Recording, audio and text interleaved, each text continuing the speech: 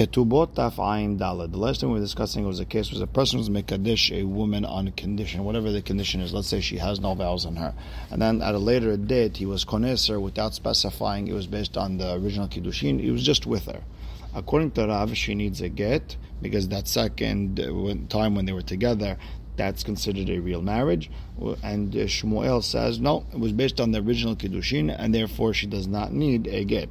And Abaye explained that the base of mahloket between Rav and Shmuel is, does a person make his be'ilah znut or not? According to Rav, a person doesn't make his be'ilah znut, that he forego the original the condition, and therefore he's with her l'shem kiddushin no matter what. And Shmuel says no, it was based on the other kiddushin, and therefore if there's still vows on her, then it's not considered a marriage, and therefore she doesn't even need a get.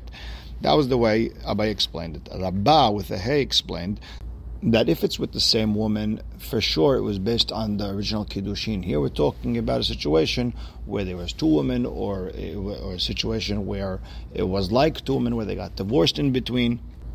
Do we say when he was with her, was it based on the original kiddushin or not? That's the Mahalok Rav and Shmuel.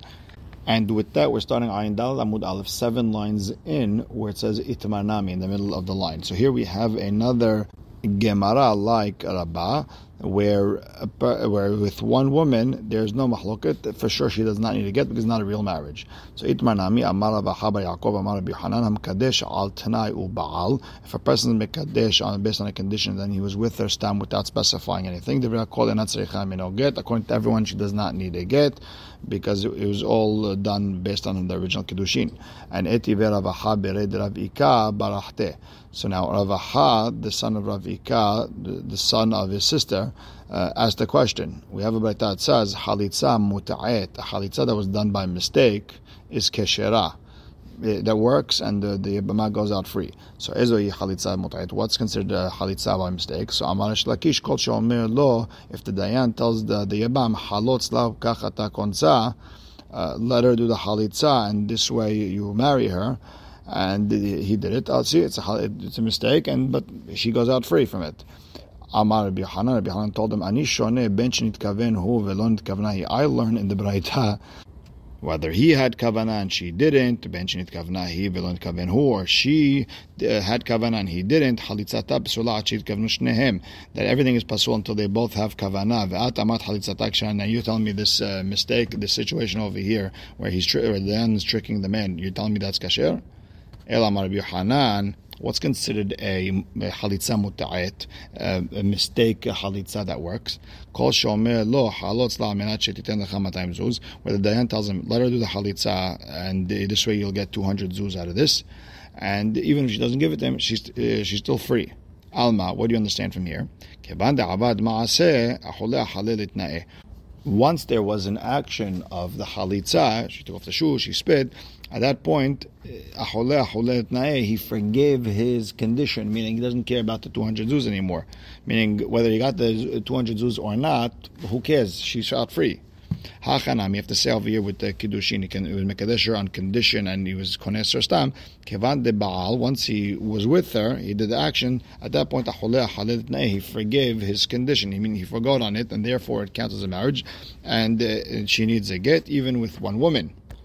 So again, Rav Haba Yaakov Amar Rabbi Hanan said a person is mekadesh on condition that he was boil stam.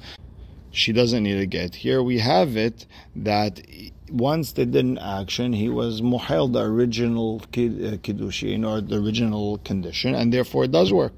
So now Amar le, so Rav Haba Yaakov tells Rav Haba Rav Ika Barachte, he tells him Bar Berav Yeshiva Bachar Shapir Kamat. Are you saying good? The reason that whole condition with the halitza, that whole thing, you don't give him the 200 zuz, the reason that works is not because that he forgave the 200 zuz. It's because that condition wasn't the condition. Because mikdi. Let's pay attention. Kol tanai mehecha gamin. Where do we learn the whole concept of conditions? Mitanai ben Gad ibn Reuven. The whole story with the children of the Shevatim of Gad and Reuven, they needed an extra piece of land, and the condition was that we're going to go ahead in front of Bnei Israel to all wars, and therefore we're going to get that area in the Yarden. And It has to be a condition that could be met through a shaliach. A person has to have enough power, enough stronghold over that situation that he would even be able to make a shaliach. Therefore, once you're that strong, then you could even start making conditions. That's the way Tosfot explains it. So a situation like that, then hevet na'et, then the condition is a condition, and then if the condition was not met, then the whole maaseh is not good.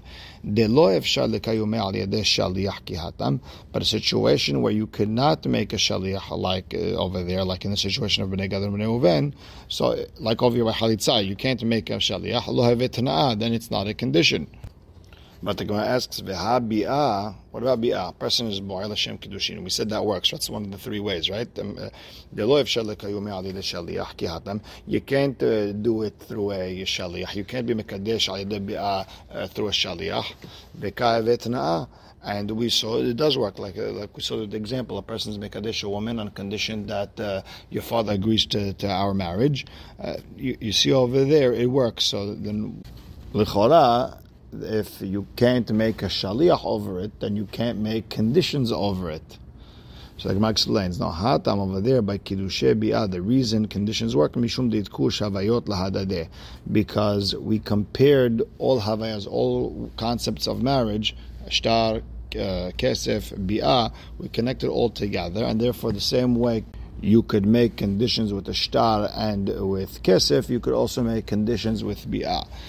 Now, 2 points that come out of here, if anyone's interested in looking at Ayun Sugya, is why can't a halitza be done al yedei shaliach? There's a famous rosh. He says because it says v'halitza na'alo me'al raglo. She has to take off the shoe from his foot, not someone else's foot, not a shaliach. You have an Or Zarua who says that the halitza has to be like a yibum. And Rav Elchanan Wasserman in Sefer Kovetz Shiurim, he has problems with this.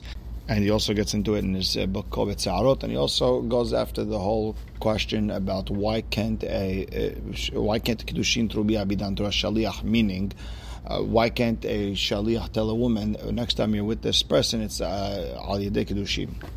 Where this man sent to me to tell you that hare'at mekudeshet bebi'ah, next time you're going to be with him, it's al dal kiddushin. Why can't that work? Very interesting sugya, the whole din of shaliach, very kedai to look into if anyone has a chance. Now, Amar Ula Baraba, Amar Ula, Amar Rabbi Elazar, Ham Kadesh b'milveh, a person is mekadesh a woman with a loan. Rashi explains that she owed him money and he forgave it, and he wants to be mekadesh with that money, and Tosfot doesn't like that, and they explain that the actual money that he gave her, and the loan, she's going to be mitkadeshet with that. So either way, I'm kadesh b'milveh. If a person is mikadesh with milveh ubaal, and then he was with her, or al tanai ubaal, or it was a condition and the condition was not met and they were together. Bepachot mishaveh pruta ubaal, or it was less than shaveh pruta and they were together. Divrei hakol tzricha himeneo get. According to everyone, they need a get because a person does not make his be'ilah znut. And the mahloket between Rav and Shmuel is only when they had a chuppah but they were not bo'el yet. And the whole mahloket was he mohel at the chuppah, was he mohel the original condition or not? And he argues on Abaye who said the mahloket between Rav and Shmuel is if be'ilato be'ilat znut or not. And according to Rabba who said it's only mahloket with two women, not one woman. And Amar Rav Yosef bar Abba, Amar Rabbi Menachem, Amar Rabbi Ami, he doesn't like what Rabbi Elazar just said. If a person is mekadesh with less than shaveh pruta, was with the woman, she does need a get. But when it came to the loan or the condition, she does not need a get. So now, behahu delo ta'eh, because he holds when it comes to less than shaveh pruta, over there a person won't make a mistake and he's going to think that was actually a kiddushin, right? And therefore, when he was with her afterwards, that was the shem bi'av kiddushin. Aval behanach, but if the person was mekadesh on condition, or if a person was mekadesh with a loan, over there, a person could make a mistake and it'll go based on the original kiddushin. Therefore, it doesn't work. And Amar of Kana Mishamid Ulan of Kana said in the name of Ulam Kadesh Altnai Ubaal, if a person is mekadesh on condition and he was boiled, the woman Seicha Himeno get, they need a get. Why? A person doesn't make his be'ilah be'ilat znut. This was a situation where a person was mekadesh on a condition and then he was boil stam, and the condition was not met, and Hachamim couldn't free her without a get. This goes against the following Tana. She wasn't grabbed. This is talking about an anusa, a woman who was forced. That if a woman was not grabbed, asura, then she cannot go back to her husband. But if she was grabbed, muteret, she would be allowed to go back to her husband. There's another woman, even though she wasn't grabbed, still muteret. She's muteret to go back to her husband. Who are we talking about? If there was a kiddushin that was by mistake,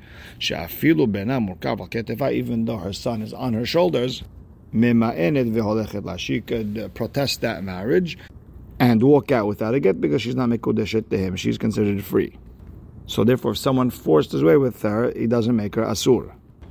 So you see, according to this Rabbi Ishmael over here, that a woman whose kiddushin was kiddushet ta'ut, she is free to go without a get. This goes against what Rav Kahana said. There was a story, and the Hachamim couldn't free her without a get. And Tanur Banan, a person is mekadesh a woman on condition that she does not have any vows on her, and we found that she does have vows on her. Halcha etzel hacham v'tira. The woman went to a rabbi, did atarat nedarim.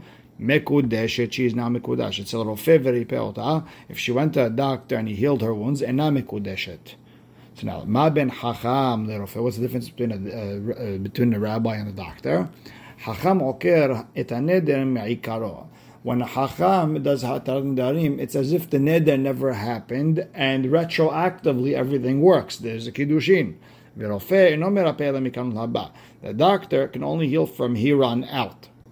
And there's 2 points over here. Number one, according to Rashi, when Hacham is matir the neder, how does he start? He starts with, what happened? You feel bad. And when she feels bad, that's a harata, and that opens up the hatarat nedarim to go retroactively, meaning you never meant whatever you vowed all the way from the beginning, therefore there was nothing. And Tosfot explains that when the difference would be is that when a person goes to the rabbi and he's matir the entire neder, the story's finished, the story never happened, fine. But when you go to the doctor and you have to get healed, there's a disgusting feeling of almost refurbished goods, and the person would not be okay with it. And while we're on Tosafot clarifies what's going on here. We learned in the Mishnah that a person's mekadesh, a woman, on condition she doesn't have nedarim, and she's not mekudeshet. That's true. Here we're talking about a situation where she did the hatarat nedarim before the husband found out. Meaning the husband is not going to be makpid because he didn't know about this, and therefore the marriage works. And the Rishonim bring down a fascinating Yerushalmi that, let's say the husband did find out about these vows and he divorced her, and then she got married to a second person, and then she did a hatarat nedarim. We might have to worry about her getting divorced from the second husband. Also, could be it's an eshet ish, could be that kiddushin works, and that could be a very big nafka min al halacha. Very good to look into this sugya if you get a chance. So now, again, we learned in the Braita, a woman who has nedarim on her, she went to hacham, he was matir her, she's mutar. If she went to the doctor, she is not mutar.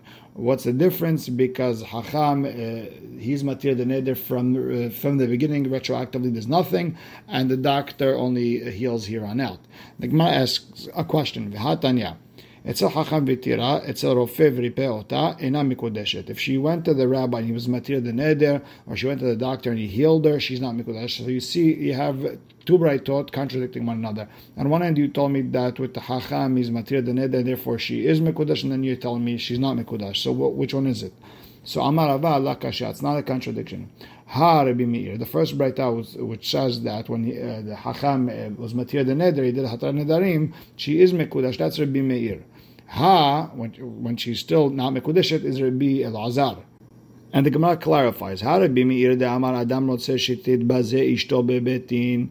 The first one that says that she is mekudeshet is Rabbi Meir. Rabbi Meir holds a person would want his wife to come to Betin to be matir da neder, even though a lot of disgusting stuff is going to come out in Betin, and the rabbi is going to have to be matir da neder.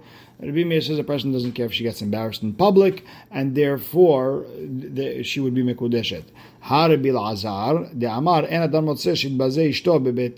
The second one, which says she's not mekudeshet, is Rabbi Elazar, who holds a person would not want his wife to be disgraced in Beit Din. She's going to have to go to the rabbis, explain everything. There's going to be a lot of yelling, screaming, and crying, and the person wouldn't want that. And therefore, since a person wouldn't want his wife to go through that, therefore she's not mekudeshet. And the Gemara says, Mahi, what's this mahloket Rabbi Meir and Rabbi Elazar? Where'd you have that? So the Gemara explains it now. It's a Mishnah in Masechet Gitin. Hamotzi et ishto mishum neder. If a person divorced his wife because of the vows she made, lo yachazir, he cannot remarry her. Same thing, mishum shemra. If he divorced her because of there's a bad name on her, meaning there's people saying that she did znut, also lo yachazir, never remarry her. And there was two reasons that were given over there. Number one is because she might come to do hatarat nedarim on her vow, or when we found out that the whole thing was a sham, I mean the rumors were not true, and he'll end up saying that, oh, I didn't know about it, had I known, and it's not a real divorce, and then it's not a real divorce, then she's going to get married to someone else, and those kids are going to be mamzerin, it's going to be a big problem. Therefore, when we tell a person, hey, once if you're divorcing her for this reason, it's you can never remarry her, he'll make sure he's really divorcing her for a good reason. I mean, he's not going to give that get until he knows that this is true, or he can't do hatarat nedarim. Another explanation, Rashi brings it down, is because it's sort of like a fine. That, we don't want people vowing, we don't want people doing arayot, we don't want people bad naming out there. Therefore, you should just know, if that's the reason you're divorcing her, it's a forever sort of thing. You can never remarry her. Now, Tosafot doesn't like that first reason, because he never made a condition that I'm divorcing her on condition that the rumors are true, or I'm divorcing her based on the fact that she has nidarim, and if she does have nidarim, I'm going to be married to her. It's not a real divorce. He never said those words. Meaning, a get is given without any conditions, no strings attached. But Tosafot is worried that people are going to say not nice things about her. All people are going to say it's not a real divorce. The man is crying. The man felt bad. He was forced to do it. They're going to say things about her, even though it's not true. And just for that, it's worth telling them that you're never going to get married ever again. And Tosafot mentions his worry about someone saying something about a get, even though it's not true. He's mentioned it a few times in Masechet Gitin, Yebamot, Ketubot, and that could be the foundation or the source to the famous Harem of Rabbeinu Tam, that if anyone says anything about a get after the get was given, he would be put in Harem. Meaning, once a get was given, doesn't make a difference which Beit Din did it. It's a mitzvah to keep your mouth shut and not talk about anything that happened.